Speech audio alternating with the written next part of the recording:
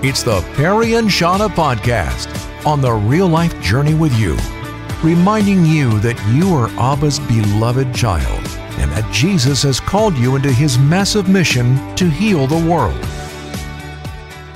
He's America's encourager, and he's a friend of Perry and Shauna. Jesse Bradley is a former professional soccer player. He's the lead pastor of Grace Community Church in Auburn, Washington, the host of the Bonfire Podcast, and author of The Power of the Second Thought. Yeah, Jesse, let's talk about New Year's resolutions or just, setting goals for 2024. I'm not a New Year's resolution person, but I love to set goals and go after them. So the first thing we need is a plan. Talk about that. That's right, Perry. And so glad to be back on your show. Love the way you're encouraging people, inspiring people. And we dive right in. Let's talk about this relationship with God and how we can grow together. Plans are important. It's been said, if you fail to plan, you plan to fail.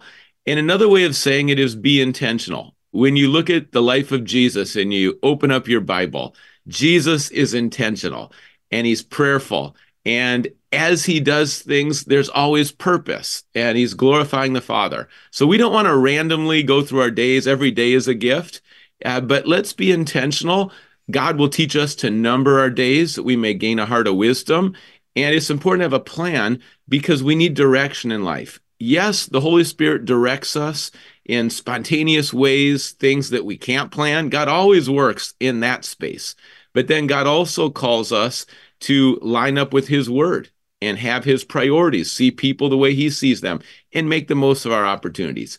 So one area for me in terms of having a plan that's really helped is reading the Bible. And this goes back actually to my 20s.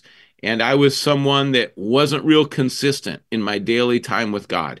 And I had a desire to read the Bible, but I needed some structure and I needed a plan. And a friend gave me how to read through the Bible in 1 year. Literally 3 chapters every day. And that seemed doable. I mean, I can read 3 chapters in maybe about 10 minutes. And yes, some days I go a little deeper and it's Bible study and it's lots of depths. Other days, I just read through those chapters. Some days I'll just listen on an app. But I started that year, and every day, if I missed a day, I'd go back and read those 3 chapters. When I got to the end of the year, it's like I read through the whole Bible for the first time in my life. And the Bible's 66 books. The Bible's the Word of God. The Bible's living and active. It changes us. So it wasn't just that I got in the Word, but the Word got in me. And as I completed that year, there's no sense of pride. There's no sense of, I earn God's love. Theologically, let's make it clear. When we have habits and we have disciplines and we are drawing close to God through those, they are not the end goal. The end goal is to be close with God. And those are just instruments or vehicles. But yes, those are helpful. And ultimately, the Bible's a gift that God's written us that book. And when I completed that first year, I thought the beginning of the next year, I don't have a more important habit. I don't have a better plan, foundational in my walk with God right now than to read the scripture. So it's really continued every year. And it's the same plan. Sometimes you have a plan that works 1 year and it works the next year and it works the next year. But that's been one plan for me that I don't want to give that up. It's been too fruitful. And that's a plan that God's blessed.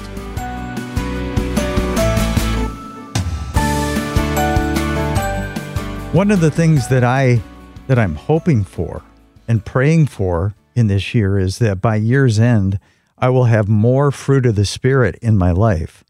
And that's not something I can necessarily make happen. It's got to be the Lord's Spirit at work within me. So I don't know, can you call that a plan? I want more fruit of the Spirit by December 2024?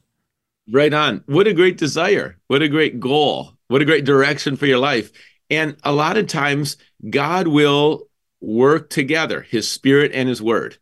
And when you see that, like railroad tracks are both going the same direction, when you get the nourishment of the word, the Holy Spirit uses that in your life. Now, the word is not God. That's important. The Trinity is not Father, Son, and Holy Scripture. That's not the Trinity. The Trinity is Father, Son, and Holy Spirit. And we need the Spirit. And what I would say is some people study the word, but they don't actually enter into the relationship. Jesus said, you diligently study the scriptures, yet you refuse to come to me. So the word and the spirit go together. And I would say that the more time you're spending in the word, the more the spirit is going to empower you, the more there's going to be renewal, remind you of that scripture. The spirit reminds us of the truth, and the spirit's going to open up your eyes as you read the scripture. To have that goal, the fruit of the spirit, some goals are more measurable than others. Like it's easy to measure 3 chapters a day. It's a little more difficult to measure more joy, more peace. At the same time, Jesus said, you'll know their fruit and the fruit will be evident. And you can't have good fruit without a good root. If the roots are off, you won't have the good fruit, you'll have the bad fruit. So there's a depth with God, and that habit starts to facilitate it. And just as we're talking now, I'm thinking of the Beatitude, those who hunger and thirst for righteousness will be filled. And so our desires are a huge part of accomplishing God-sized goals, which is more fruit of the Spirit. So, I'm being encouraged as we're talking that if you listening right now, if you've got desires in your heart for more of God, God is going to actually fill you. If you desire more of God, he will give you more of him. It's such a good word. Luke 11:13, how much more will the Father give the Holy Spirit to those who ask? And when you think about the passage where Jesus says, seek first the kingdom of God, it's Matthew 6 in the context of do not worry. So instead of worrying, worshiping. Instead of worrying, seeking God. And that's what I hear in your heart. And God knows your heart. God knows all of our hearts. And that sincere desire to grow in your walk, to grow in more fruit, to have God change you. God has already the power to change you. And he'll use his word. He'll use his spirit. And being teachable, hungering, like you said, that's at the core of growing. A lot of times we don't grow until we want to grow, until we're teachable and we want to change. And then God changes us, transforms us from the inside out. It's not try harder. It's trust more. It's rely more. It's surrender more. It's throw myself on Jesus more. Love it. And it takes humility to grow, doesn't it? Because the minute we white knuckle it, think our plan is perfect, all I need to do is try harder. God's message isn't, I'm going to give you the principles and then you just get it done. That's not God's message. The truth is, individually and the church, when you look at the book of Acts, is that without the Holy Spirit, we're just going in circles. Without the Holy Spirit, we get stagnant. Without the Holy Spirit, we go sideways. We're going backwards. The Holy Spirit empowers us, guides us. This incredible relationship with God couldn't be more intimate. Literally, God in us. We don't become God, but God works in us. And the more you rely on God, some people think when they grow, they rely on God less. Spiritual maturity means you can do it all and you know it all. No. Spiritual maturity means you rely on the Holy Spirit even more than you ever have. And that's healthy. I love what you're saying because we need to really see our need for God's word. We don't live by food alone. And then we need to see our need for the Holy Spirit every day. And when you see that, then you want it. The more you know the Holy Spirit, the more you want the Holy Spirit to lead and guide you, because your life will be best when the Holy Spirit leads. And if you lead, it won't be the same. So trust the Holy Spirit. Love it.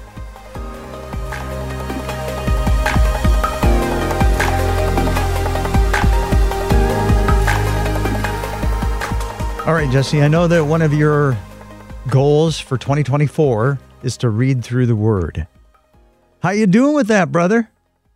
Yeah, great. I'm thankful that you asked. I have found this app where I can listen to the Word, and that helps me because honestly, some days I'll need it because I'm driving and I just want to hear the Word. Here's what's great. Sometimes I'll listen to the word and walk, and I'll just go far beyond the 3 chapters. I'll listen to the word and run and go far beyond the 3 chapters. So overall, I'm on track so far. Praise God. But I'll tell you, there's some days where I've had to read it the next day, and just being honest. And then there's days where I'll just let the word go for an hour on my app, and I'll just have extended time reading. And as a pastor, you might think, well, he's in the Word every day. And that's true. I'm preparing things. So during the day, I'm in the Word all the time. But the time when I just read the Word, listen to the Word in the mornings, and that's what I do. It's important for a lot of people to pick a time of the day. If you don't have a place, a time, it's hard to be consistent. So I pick the morning. I pick when I first get up. I have 4 kids, so it's a little bit of an adventure. But when I first get up and I get in the Word, it changes my day. And I'm not in prep mode. I'm not in, what can I use in my sermon? Oh, how am I going to take this and communicate it? I'm not in that mode. I'm just in that mode where it's me and God, and it's a relationship, and I'm just listening to God, and I'm getting filled up. And almost always, if I have the Word in the morning, I feel ready for the day.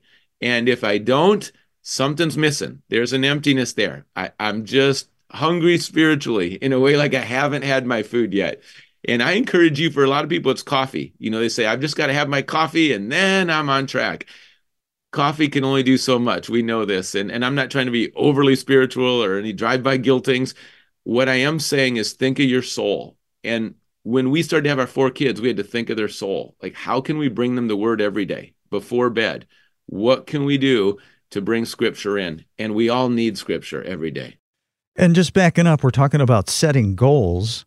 When we set goals, I need you and you need me, because we can't do it alone. We need to hold each other accountable, but not in a law enforcement kind of way. I think accountability can fall into this legalistic kind of, I'm checking up on you type of thing. What does life-giving accountability look like? I think back to when I played soccer. I played at Dartmouth College, and then I played overseas as a professional. And on a soccer team, accountability is just a given.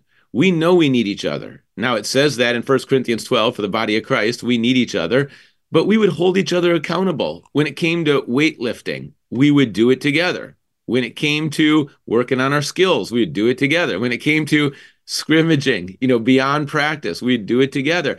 It was a team, and it should have a team feel. With sports, a lot of times there's a healthy culture, a healthy locker room. And it's not, I'm better than you, I can bench more than you. Everyone had their own weight program, but we knew we're all in there together. We wanted to bring out the best in each other. And that's what I would say Christian accountability is. How can you bring out the best in each other? Some people meet at the coffee shop every week, but they still lie. They're not honest. That's not bringing out the best in each other. Some people, it gets really competitive, and there's envy or jealousy, and they think, Pharisees, I'm a little better than you because I can do it more often, and I'm more consistent with it. It should never lead to pride. But having said that, there's a sweet spot in there in terms of accountability. The Bible says iron sharpens iron, and sometimes that is hard. You have someone that's right there with you that's asking you the tough questions. That's not just going to fall for your, excuses. They're going to say, no, that doesn't cut it. You didn't get it done. And sparks fly when iron sharpens iron. So we need to be, again, teachable, welcome people in, but doing it together, we go further. And that's true with churches, ministries, collaboration. That's true within a church, Bible study groups, men's groups, women's groups. That's true with just a friend in the family. I mentioned we have our devotion times with our kids, and one of the kids might feel like skipping it. One of the kids might feel like just gaming. One of the kids might feel like I've had a full day. Well, one of the other kids will say, we haven't done our devotion. It's time, before bed. Let's read the Bible. And we're all back in there together. So one person can make a difference. And we need to spur each other on towards love and good deeds. That's what the Bible says. It's a team sport. In America, a lot of times we emphasize the me and not the we. And I'm telling you, when you read the Bible, the we is even more than the me. We do need both. There's individual discipline. At the same time, the body of Christ, we need each other. And part of the health in any church is how well we can do it together. Not just that I'm praying for you, but I'm praying with you. Those shifts are powerful, and we really need to read the Bible with a we mindset and walk through life with a we together mindset, building up the body of Christ. That's what accountability looks like. I need to have an attitude of humility and not get defensive, because when we're working together and we're in it together, our skin can get too thin. I'm not going to become better if I'm defensive, if I have a thin skin, if I'm not teachable, if I'm not coachable. That's right. And there's an excitement when you do it together. For the last 8 years, our church begins the year with fasting. We all know it's a stretch. Fasting, you give something up to gain something. And as you give up food or entertainment or your favorite dessert, we're all in a place where our flesh wants that. Why would we give it up? Food's good because of the gain. We're going to grow together in our faith. We're going to seek God to begin the year. We're going to read the scripture more, pray more, and we're doing it together. So even in our own family, we're encouraging each other because, hey, you can make it. Hey, good job. And we inspire each other when we do it together. If you're doing things and nobody knows about it and you're just in your own little world doing them, they could be great unto the Lord, and there's a place for that.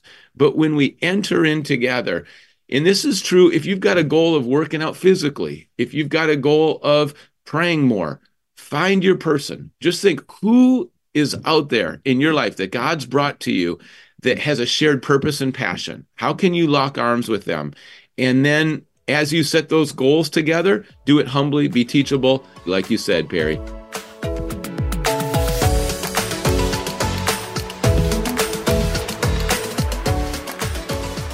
It is so important to find our why. We hear this. What's your why? So how do we find our why? And then how do our goals flow out of our why? Yes, when we lose sight of that purpose, that God-given purpose, we end up retreating, passive, intimidated. Think about Elijah in the Bible. He's a prophet and he was bold. He saw the moral and spiritual deterioration. And on Mount Carmel, he called it out. He said, we've got to turn from the false gods. We got to trust in the living God. God sent fire down from heaven. It was incredible victory. And we need today in America to literally, in God we trust. We need to make shifts. We need to repent. We need to drop our idols and our false gods, and we need to turn to the living God. This message resonates. And then what happened to Elijah? He lost track of his why. He lost his purpose. He got focused on himself. He got intimidated by Jezebel. He is silent, retreating. He's in a cave. And when you lose your why, you end up in the cave. And God spoke to him. And God comes alongside of us when we lose our purpose. And God says, what are you doing here in the cave? And he gave new vision, new encouragement. He ministered in the cave, and Elijah regained his why. And then he went back and he raised up Elisha. And now he's thinking generations and multiplications and faithfulness. We have a glimpse with that prophet there of what can happen to any of us when we lose track of the why. The good news is that God fills us with purpose. If you know Jesus, you have incredible purpose. And then there's promises. God's with us. God's going to empower us. Ephesians chapter 2, verses 8 and 9 says we are saved by grace. And that's true. That's wonderful. We have salvation in the Lord. But then also Ephesians 2:10, God goes ahead of us. He's already prepared good works. I lost sight of my why last year, and I got caught up in ministry success, and I had to reset. And by God's grace, I've been able to reset. And this has helped me reset. My why is, and I think that we can plug this into whatever we're doing in life. We can plug this why in. I'm here to glorify God, to honor God, and I'm in this world for the sake of the world. Mm-hmm. Love that. And sometimes it helps to say it clearly, write it down clearly, so you can look at it. You don't stumble and get caught up in all the action that's going on. And it doesn't mean it's going to be easy. We are going to need to rely on God. It doesn't mean there isn't going to be sacrifice. We know there's sacrifice. Listen, if you know Jesus and he's your Savior and Lord, okay, if you don't, put your trust in him right now. Make that decision. No greater decision. Eternal life, forgiveness of sins by grace because of his death and resurrection. If you've made that decision, you're in God's family. And this is what God says about you. You're a saint. You're a minister. You're an ambassador. You're a priest. You already are. You don't have to go to seminary to become that. You don't have to earn that. That's who you are. So know your identity, and your purpose flows out of that. Now, there's going to be some general things. Jesus was asked, what's the greatest commandment? Love God with all your heart, strength, soul, and mind. Love your neighbor as yourself. There's purpose every day to bless the people around you. And then there's going to be personal. There's going to be very specific purposes that no one else is called to do. Right now, my 4 kids have one father. I'm the only one in the world that can be their dad. That's a special purpose. And that's something I can't ask someone else to do. It's God's called me to do that. Like right now in this season, our church has one lead pastor. God's called me to do that. So there are specific areas, literally, God's written your name on it. and God has led you to do it, and you're not on your own. He's going to give you everything you need, but his grace is sufficient. At the same time, we know we can lose sight of our purpose. So don't let the mission creep, the vision creep. If it helps, write it down and then say yes. Isaiah said yes to God. God, send me, here I am, send me. And saying yes to God is where it all starts. On the other side of yes, God's going to develop that purpose. He's going to develop you. And I'll ask you this way, what's your legacy? Or what has God called you to do in this world that no one else is called to do? You are unique for a reason. No one else is like you. Psalm 139, you're wonderfully made. No one else has your fingerprint. No one else has your personality. You have incredible purpose on this earth. And to say yes to God, God's going to lead, guide, and direct it. And it's going to be better than anything you could plan. But it starts out with small, simple obedience. You say, God, here's my 5, here's my 2. Here's my 5 loaves of bread, my 2 fish. I know I can't feed the masses, but you give that to Jesus, and then look at the purpose he had. He's going to feed the masses. He's going to feed the crowd. He's going to take over. And when you come to the Lord and you say, yes, I'm offering myself, and that's worship. Purpose flows out of worship. And start with worship, offer yourselves, and then watch God write the script. And I just want to ask the Lord right now that he would bring out that unique, special, God-given purpose in your life. It says in his word that we are his workmanship. You are God's workmanship, created in Christ to do good works that God has prepared in advance for you to do. And I'm just praying that because you're God's workmanship, that he will drop into your heart that unique God dream that only you can accomplish in your life. That he would do that even now because he's so kind and because he wants you to flourish in every way.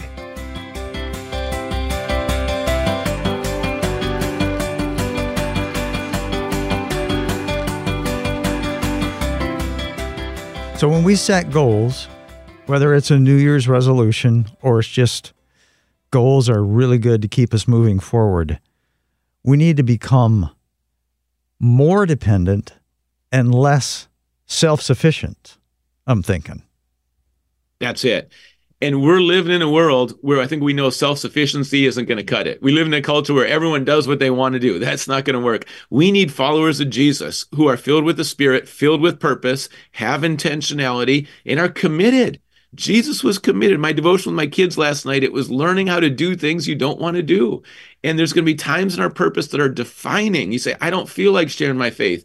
I don't feel like serving extra hours at the church. I don't feel like, and you got to move past feel like and say, this is about commitment. This is about faithfulness. There's no greater North Star in our life than faithfulness to God.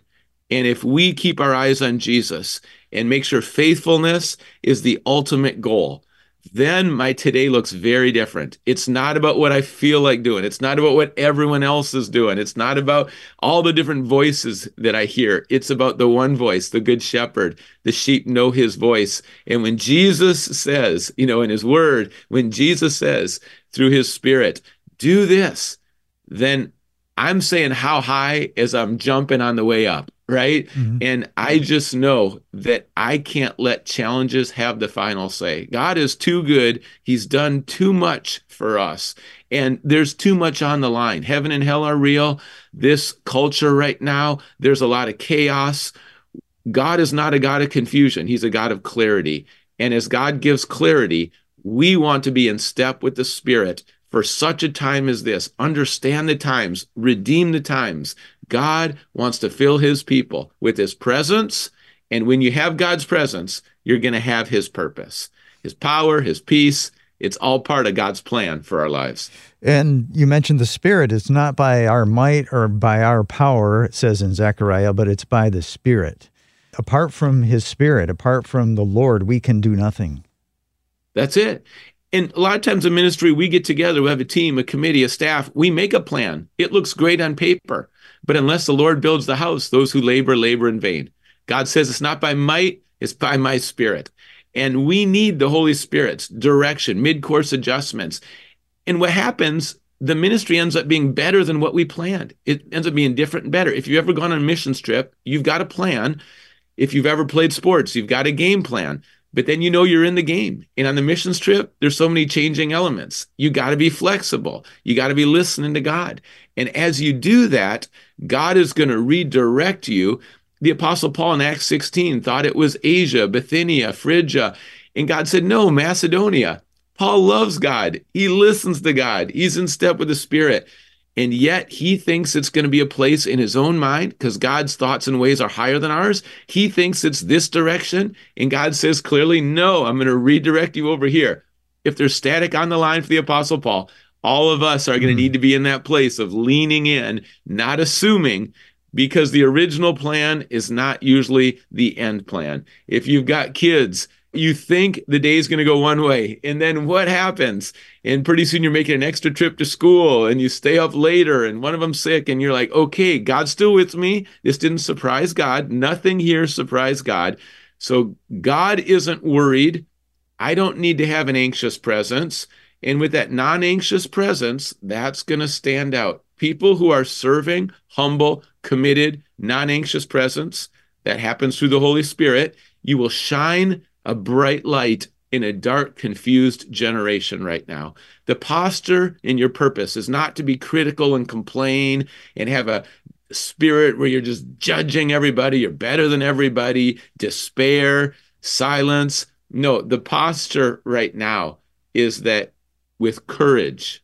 In the book of Acts, they had courage because they've been with Jesus.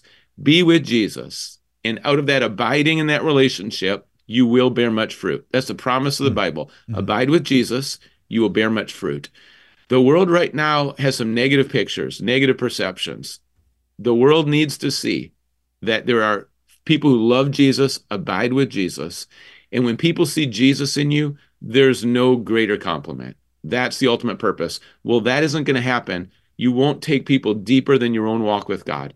People aren't going to see Jesus in you if you're not abiding with Jesus. So make it your first goal to abide, relational. And I know that's a challenge for task-oriented people. I'm someone who likes to take the next mountain, but I've lived life long enough. I walked with God long enough to know this is relational first, and relationship with the Father, Son, and the Holy Spirit.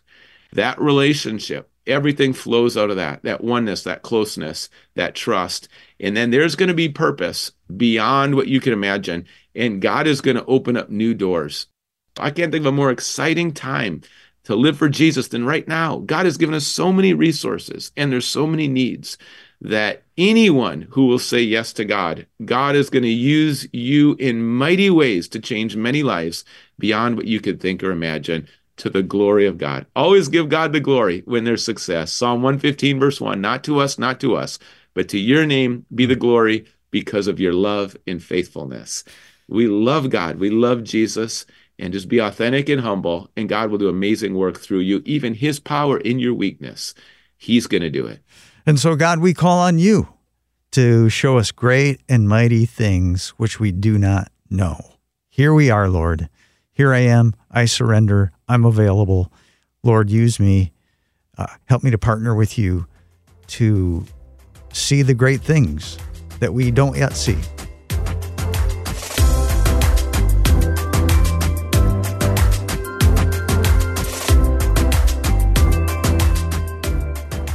Jesus is at work doing new things in the world.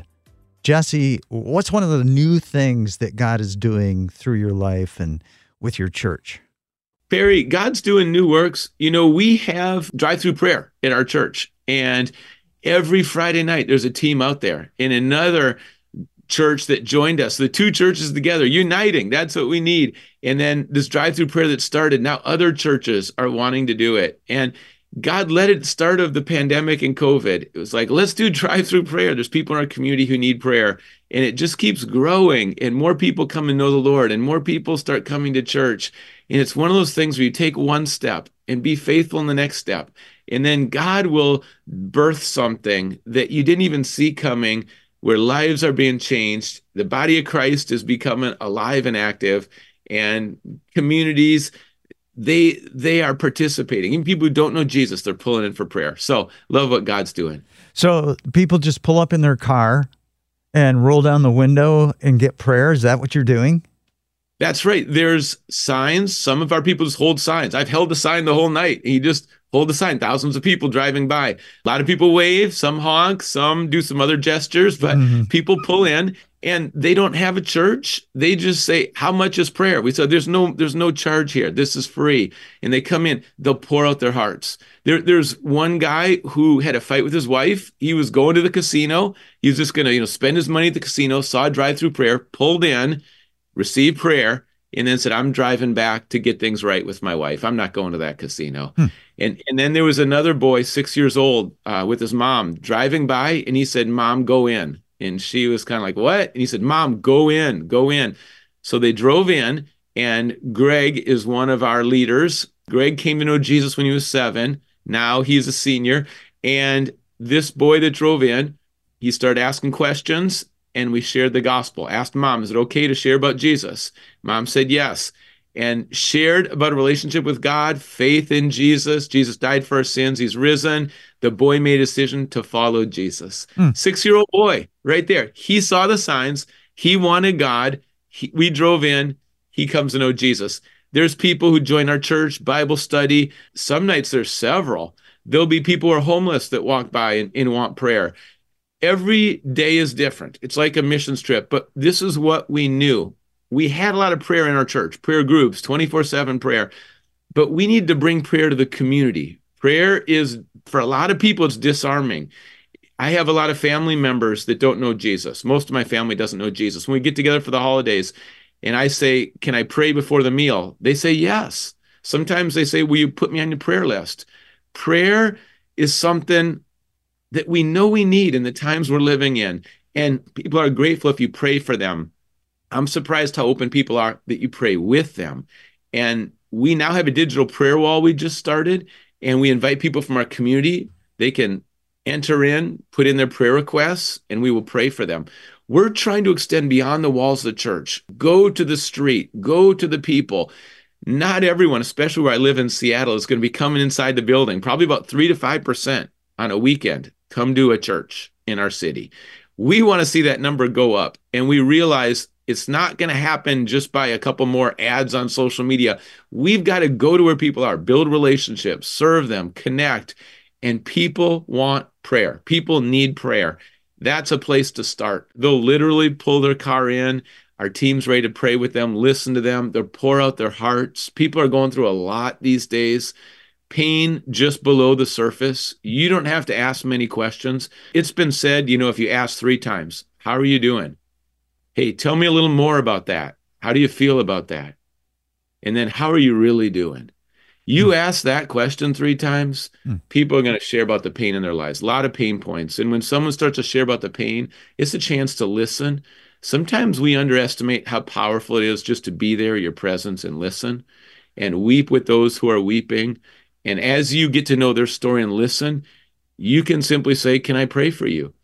I was talking to someone at our church who said, I might be risking my job, but there's moments, and she's in HR, where she'll hear someone pour out their hearts, and she'll say, is it all right if I have you on my prayer list? Is it all right if I keep you in my prayers? Is it all right if I pray for you right now?